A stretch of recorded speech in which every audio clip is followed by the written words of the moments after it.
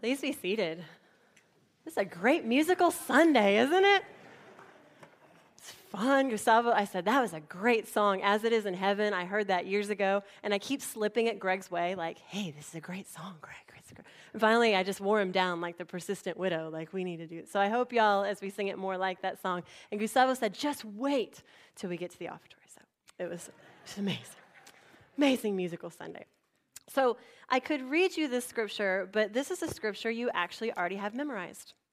It's the Lord's Prayer, which we're going to be looking at over the next couple of weeks, because we say this every week. Every week. We don't do anything else the same. You'd say, oh, we sing the Gloria every week. And I would say, not at 8:30. Touché, right? So this is the one thing that we do the same every single week. And if we do it the same, and we think it's important to say these words, then I want us to dig deeper, to know what it is we're asking of God and what it is we're committing ourselves to and what it means in our lives when we pray these words, all of us all together. So to begin, let's say our scripture, let's pray the Lord's Prayer together, okay? Let's pray. Our Father, who art in heaven, hallowed be thy name. Thy kingdom come, thy will be done, on earth as it is in heaven. Give us this day our daily bread, and forgive us our trespasses, as we forgive those who trespass against us. And lead us not into temptation, but deliver us from evil. For thine is the kingdom, and the power, and the glory forever. Amen. Let me frame this out. There are two versions of this prayer. You can find it in Matthew chapter 6, or you can find it in Luke chapter 11. And they're only slightly different. Matthew is a little bit longer, and as we're going to see, the prayer that we pray is a little bit longer than the one in Matthew. We'll talk about that a little bit later. But it's only 52 words in Greek, just 52 words. Most of them are one syllable. So they're simple words. Around this passage, Jesus says that, reading it in the two different versions, Jesus says a couple different things about prayer. He says you shouldn't think that prayer is the number of words you say, which sometimes we're looking for a word count, right? Like, admit it. You think if I keep saying this, God will know that I'm really, really serious about this, right? And he'll give me what I want. Or maybe it will count more if I say it more. And Jesus also says it doesn't need to be a showy thing when we pray. And a lot of times we really do pray. When we worry about prayer, we think, what does that person think of what I'm praying? Or what is I think sometimes when I stand here and I have to pray on behalf of all of us, I think, oh gosh, I hope that spoke to people in the church, So Jesus says, first of all, don't worry about that. It's not a word count. And he gives us this very simple prayer. Actually, he didn't give it to us directly. He gave it to his disciples. So his disciples saw his life.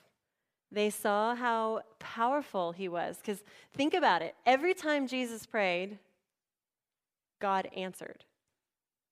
Every single time. If you met somebody like that, you'd want to learn from them, right? Jesus would also go away to these quiet places, and in the midst of a very busy schedule, when you and me would say, we don't have time, I need to get to work, he would break away and pray. And so his disciples come to him, and in the Luke passage say, teach us how to do that like you do it. You seem to have something we don't have. Would you teach that to us? Now, this is important because in the book of Matthew, it's interesting. It kind of throws a monkey wrench in my thing. In the book of Matthew, he just teaches it to everyone. In the book of Luke, he teaches it to his disciples.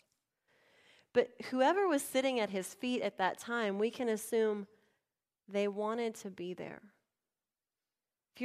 If you're there for bread, you're there for one reason, right? If you want to see a miracle, you're there for something else. If you need your child to be healed, or you need to be cleansed of leprosy, or you're lame, you don't say, hey, Jesus, teach me how to pray. You say, heal my leg, or help my child, or whatever the situation is. Now, these people had gone past that first, give me, and then they said, teach me. Help me to be shaped by prayer the way you are. Now, I love this because our church began, if you think about the disciples in a community, our church began with people who wanted that same kind of community. Now, this is the reason I say this, is because what does the prayer start with? Think of the first word. Our. Plural, right? So this is a prayer that you don't pray at home in your closet alone, right? There's a reason we pray it in church, is because just that first pronoun, our, means that I have to be sitting next to somebody else to say that. I have to be with some other believer to pray this prayer, which is kind of cool. And I think that's Jesus' purpose, is when they say, teach us to pray, he doesn't say, okay, here's a prayer that you can take to the mountainside and be alone with God. The one prayer Jesus teaches us is a corporate prayer. Pulls us together.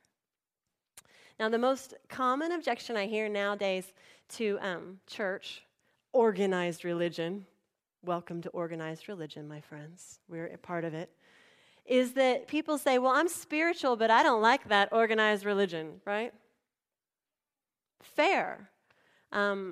Because when you involve other people, it gets kind of messy sometimes. They don't always agree with you.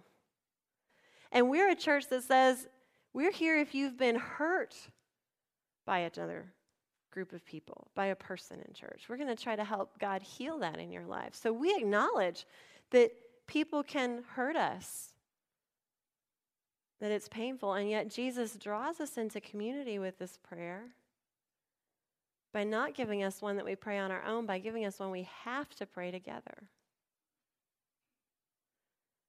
Now think about when this church got started.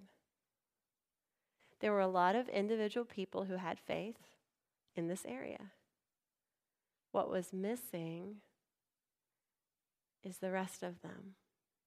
The people to worship with, the people to live life together with, the people to pray with you when you're hurting and to serve alongside you down at Helping Hand Crisis Ministry, the people to change the world with. That's what was missing. And so when our church got started, it wasn't because people were lacking faith. They had it. They were lacking community. And you'll see that thread running through Bee Creek UMC. I wore this shirt on purpose. What's the pronoun? I love this shirt.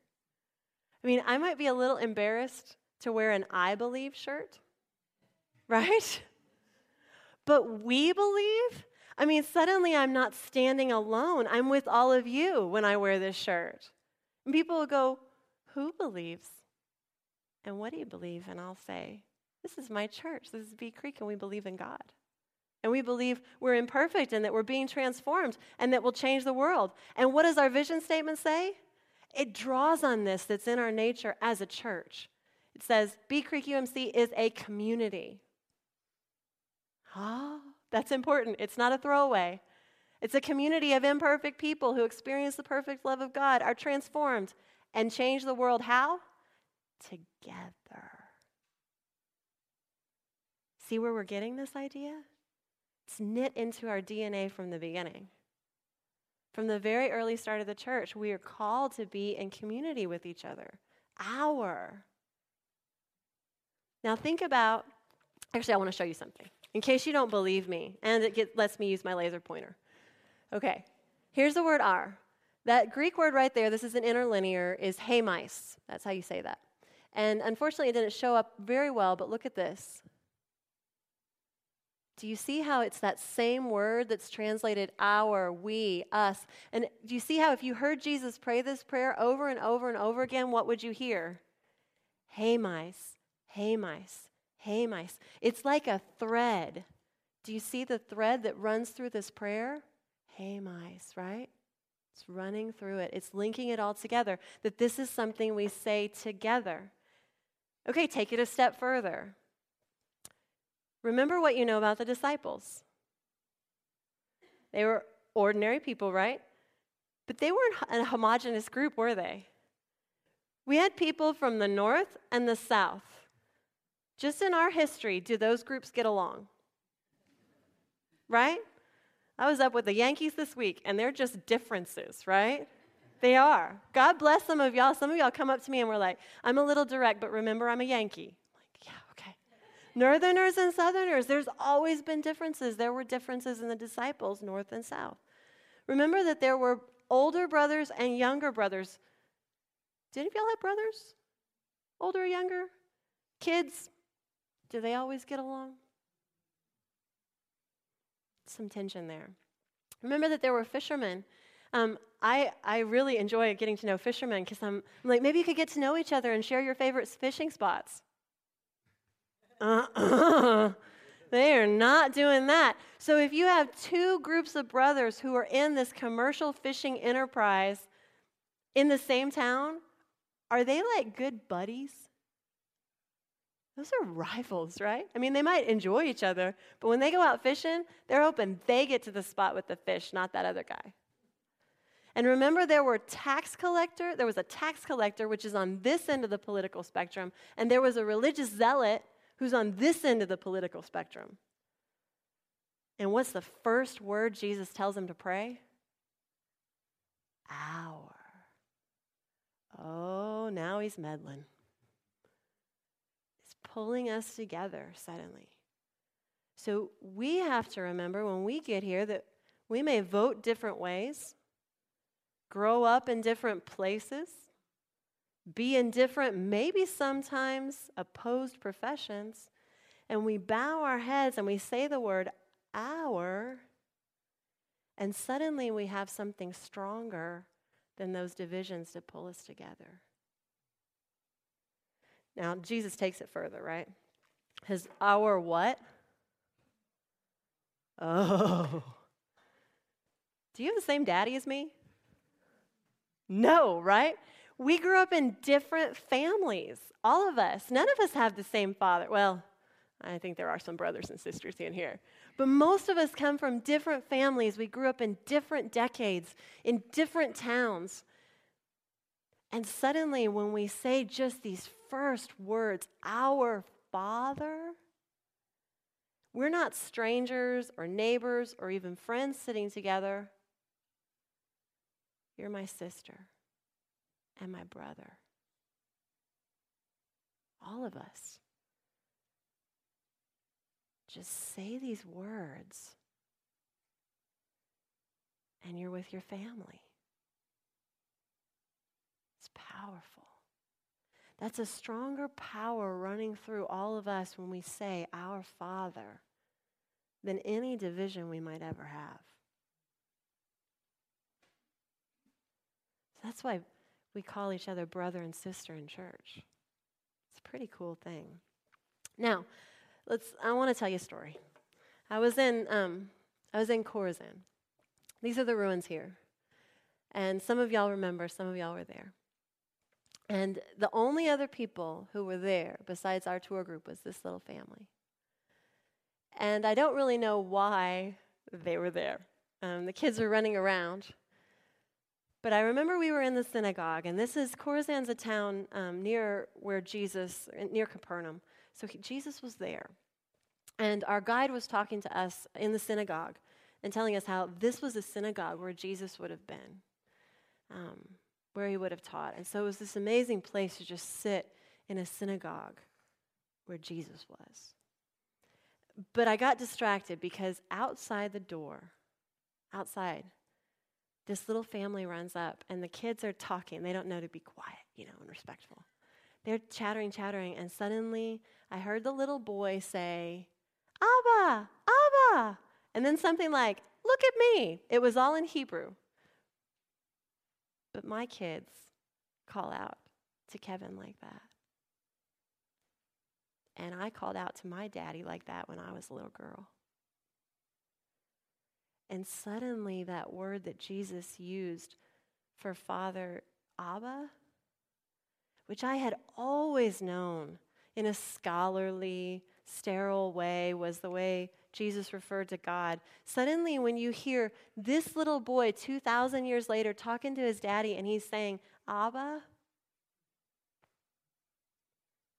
that's what it means to call God Father. It means that when we reach out to God, we're like reaching out to our daddy. Daddy, our daddy, will you look at me and listen to what I'm praying? And that's such a powerful shift from the vision of God we have in the Old Testament. The vision of God in the Old Testament is that God is the creator, God is the redeemer and the deliverer. There's a lot of imagery of God's strong arm and his outstretched hand, right? There's his divine name, Yahweh, right, which he gives to Moses, which was so holy that when the people read the scripture in church, they wouldn't say it. The Jewish people will never say the divine name Yahweh, because to let that pass over my lips makes something holy and profound unclean, no matter how good I'm trying to be. They wouldn't even think it. You're not even allowed to think it. And so if you look in your Bible and you see those places in the Old Testament where there's a little Lord, it's all caps, but the O-R-D is lowercase, that's the divine name. So when they were reading, and then God did this, and then Yahweh did this, they'd say, and then Adonai, the Lord, did this.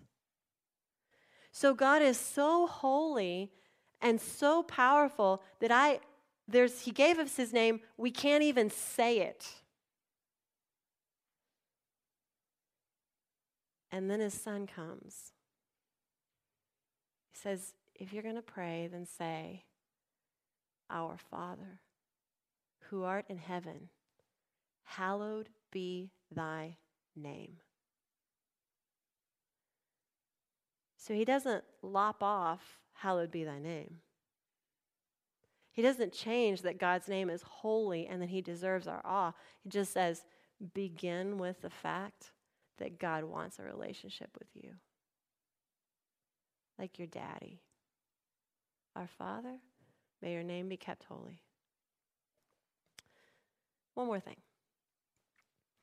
If you look in your study guide, I want you to look in there right now. I put a version for you of this prayer.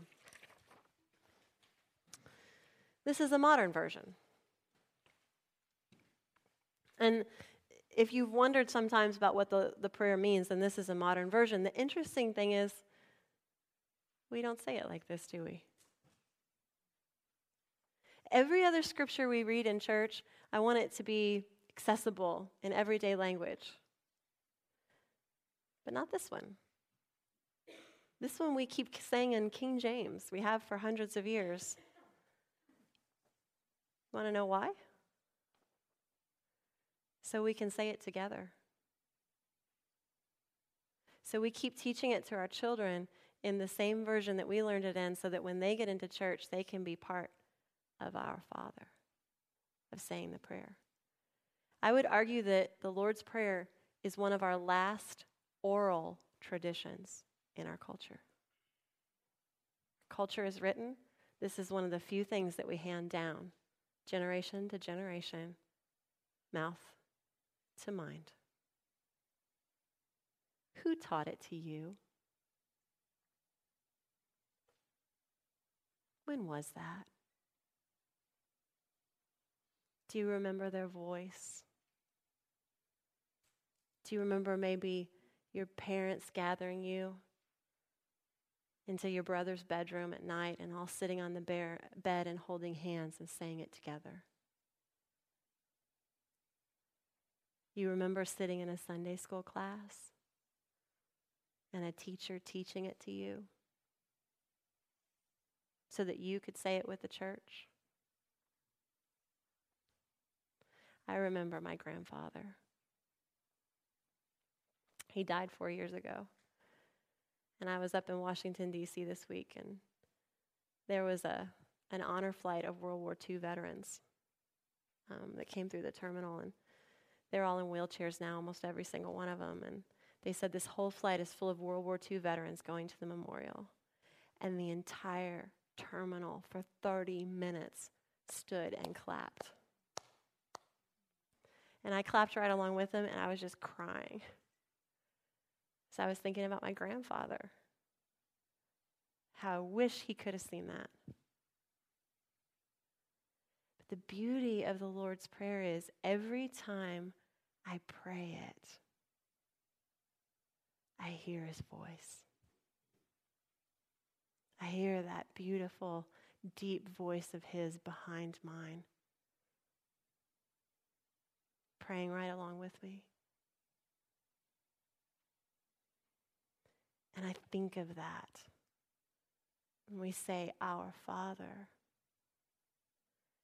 It's not just all of us brothers and sisters here. It's all of those clouds of witnesses in heaven.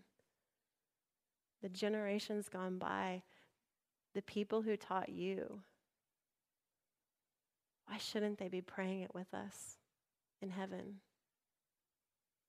So it's all of our Father. So what do we remember? Well, just remember the first word. Our Father. Remember how it connects you to the people around you, even the ones you don't know. How it makes us into a family. How it helps us together say, God, we need you. Let's pray. God, we thank you for the saints. And we thank you for Jesus who taught us to pray. And we do pray that you would bind us together beyond all the differences that separate us. That you would help us to remember that when we come here, we have a family. We're surrounded by our brothers and sisters. And that we get to reach out to you, Father. And that you are reaching out to us too. We ask that you would guide us, Lord. Help our steps to honor you. In Jesus' name, amen.